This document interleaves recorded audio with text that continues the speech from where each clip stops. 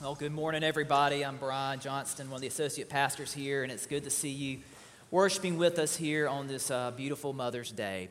And so before we begin with our scripture reading and communion meditation, I would like to lift up a prayer for all of our moms out there, and not just the current moms, but the moms that are no longer with us, those that fill mom roles, and the emotion that today brings. And so at this time, I invite you to join in as I pray a prayer that's been adapted from a UMC pastor, Reverend Jane Sommers. So would you pray with me?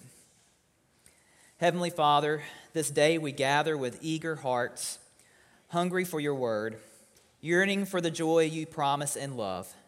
O God, together we hold a vision of your kingdom, a people of prayer and open hearts, a loving body of Christ, eager to learn and eager to share.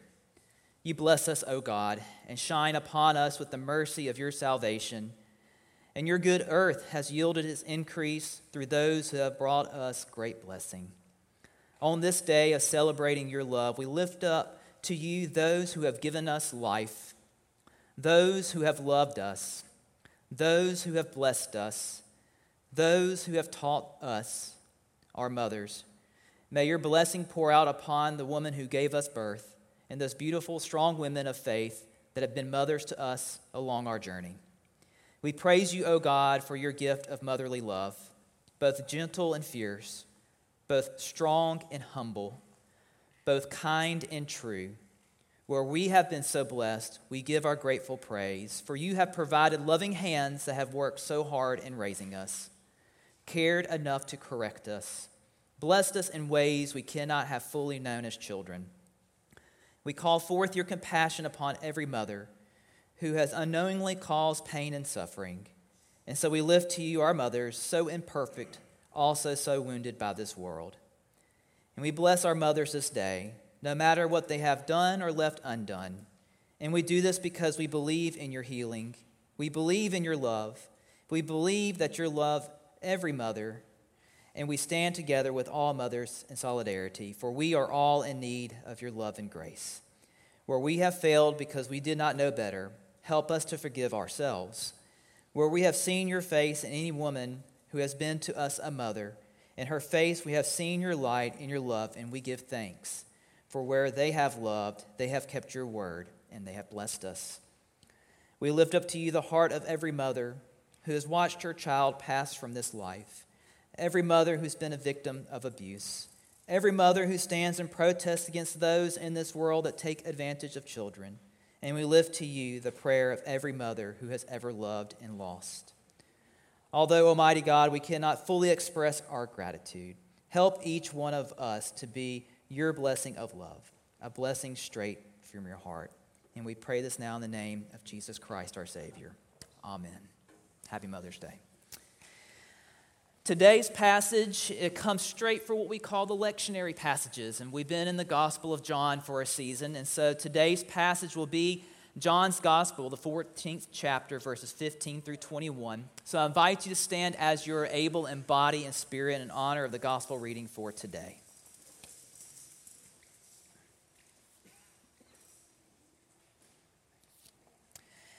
If you love me, you will keep my commandments.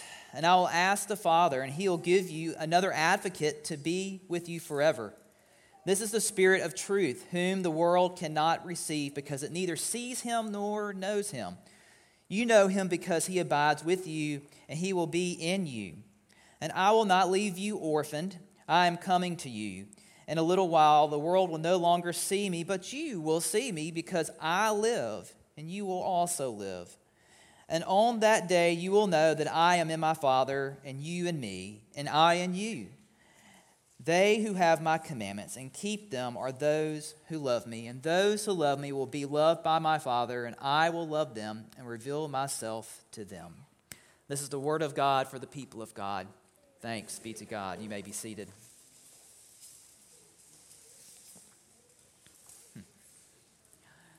You know, you can just be traveling through your life, and all of a sudden, a memory, a past moment will hit you like a ton of bricks, and you are wondering, like, why did that even come up? I had a moment like that on Friday. I went and took my daughter to a birthday party, and it was an indoor swimming pool party. And as I got there, if you've been inside an indoor swimming pool, you will smell, as soon as you go inside an indoor pool, a strong smell of just chlorine. It's the humidity and chlorine as you get in there. And so when I walked into that indoor pool to drop off my daughter at that birthday party, the dad of the party and I were just standing there. I said, you know what? I have not smelled this smell in almost a decade. Because in my 20s, I used to be a swim coach for high school teams in the area. And for about a decade, that was the smell I smelled on a daily basis and what I smelled like when I came home.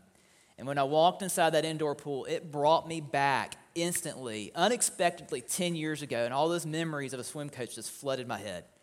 It was so bizarre, but the sense of that smell brought me back to these memories that have been in my head that I didn't even know that were there.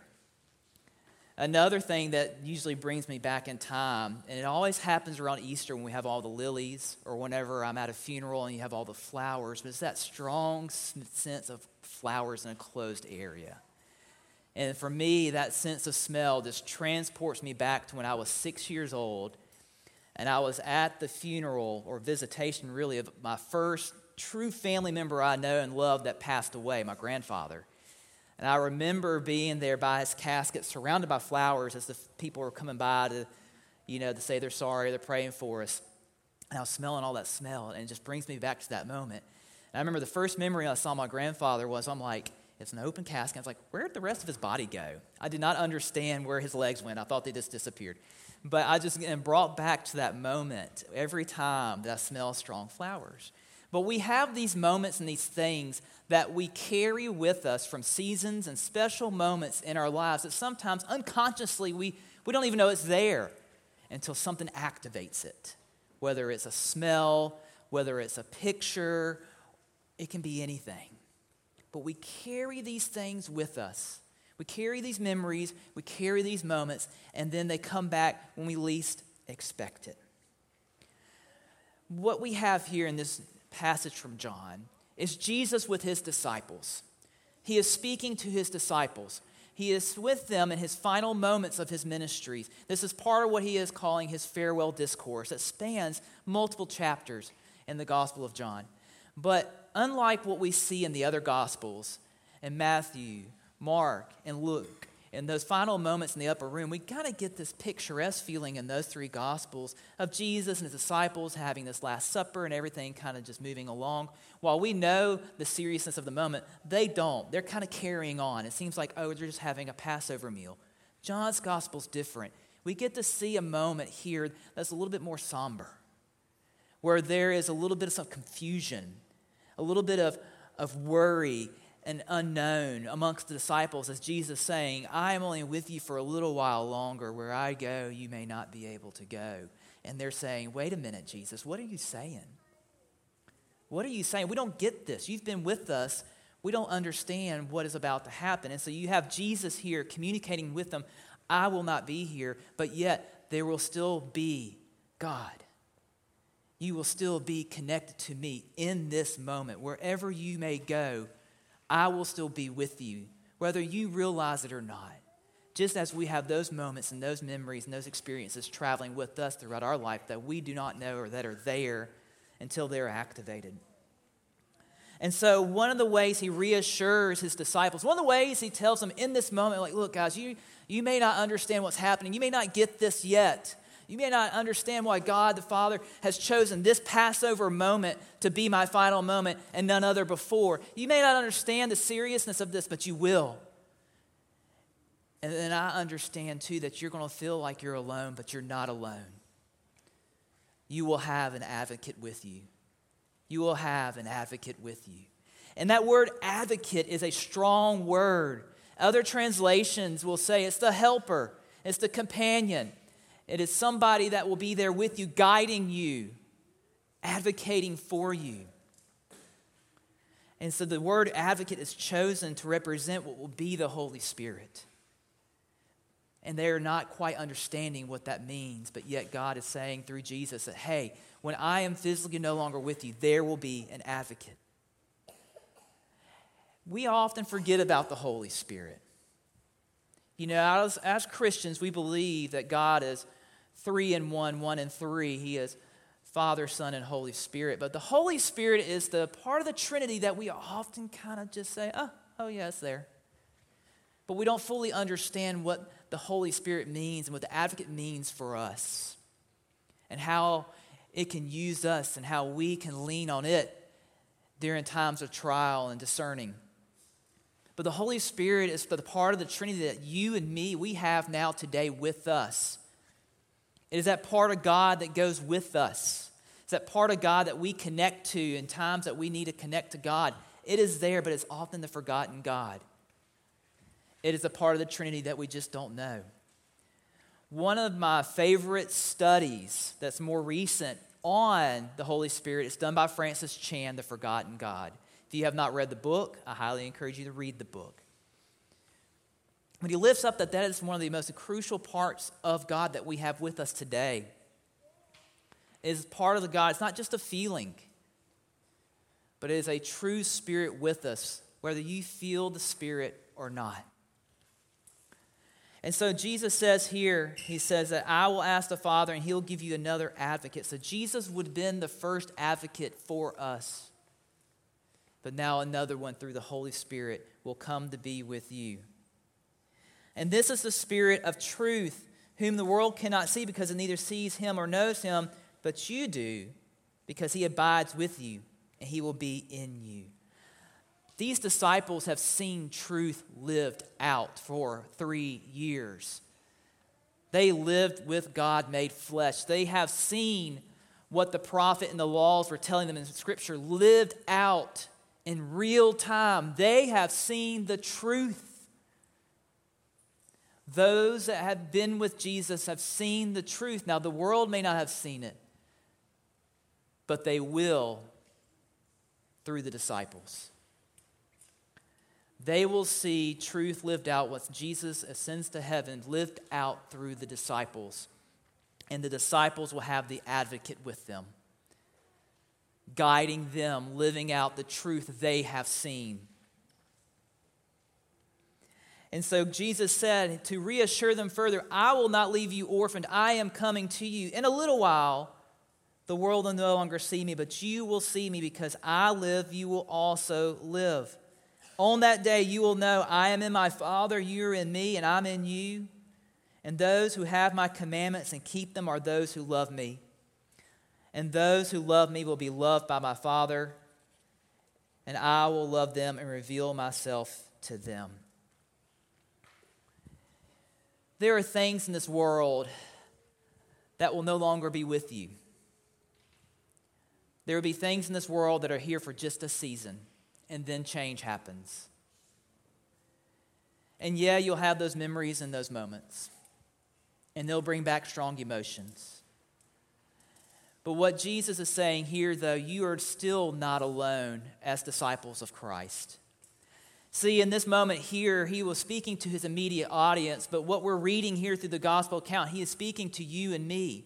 We are not alone and we are not orphaned. Just because Jesus resurrected to sit at the right hand of the Father does not mean we do not have a Spirit of God with us. That will never leave us. And so how do we, as disciples of Christ, show the world that the Spirit of God is still with them? How do we do that? One of my favorite stories to tell and people to look at, and I've said it before, when you hear the name Mother Teresa, you just immediately think saint, dedicated to serving India and that region of the world, helping those in poverty, giving up everything of herself for them. But one thing she has said is that over half of her life and most of her ministry doing that, she never truly felt the sense and strongness of the Spirit of God as she did before she left, what called her to it. But yet, she still followed out what she was supposed to do. And so because she didn't have that feeling, she knew, though, the Spirit was still with her. And she lived out the truth that Jesus showed us. She lived out what the disciples saw. And because she did, others began to see the truth in her. Despite what she was feeling, she was still living it out. And they saw that, and people saw that. And then they began to see the Spirit and realize they have the advocate as well. And so for us, there's going to be moments as well where we don't feel like the Holy Spirit is with us as strongly as in other moments. But I'm here to tell you, because Scripture is true, God is with you. Wherever you are, whatever you are going through, God is with you in those moments. I like how the Message translation puts this Scripture passage here. It says, "In just a little while the world will no longer see me, but you're going to see me because I am alive, and you are about to come alive." I like that. I like you're about to become alive. So what does it mean to live alive in the Spirit? What does it mean to take God with you and allow that to transform you? What does that mean for our church to come alive in the Spirit of God? What does that mean? Does that mean that when you feel God saying, you know what, I've got something different for you, go do this? Does that mean you go and you follow? Or do you be like, I don't know, God. I don't know if I'm ready to come alive yet. Many of us have felt the calling to go do something and to become alive in the Spirit. Whether it's go on mission trips, change occupations, to go and live somewhere else. I felt that calling when God said, you know what? You're no longer a swim coach. You're no longer a high school teacher. That was a season in your life. And those memories will be with me. But I was called to go into an unknown path. And every year brings something brand new to me that I didn't know was going to happen, but I know God knew. And His Spirit has been with me along the way. And so as we do that, as we live out whatever God is calling us to do, and we begin to connect to the Spirit, people will see that, and they will begin to come alive as well. And so what I am challenging all of us to do, especially with this passage here from John, and here on Mother's Day, days where we remember our moms or those who are mom figures for us, as some of y'all are mothers today or fill that role for somebody else. You come alive in your special role that God has placed upon you, making memories with those around you, so that they in turn become alive and carry on. And so as Christians, may we, no matter where we are called or what is going on in our lives, may we acknowledge the fact that we have the advocate, that we are called to live out that love and take that leap of faith at times, so that the next person who needs the Spirit to see that moment can have that experience with their Creator as well through you.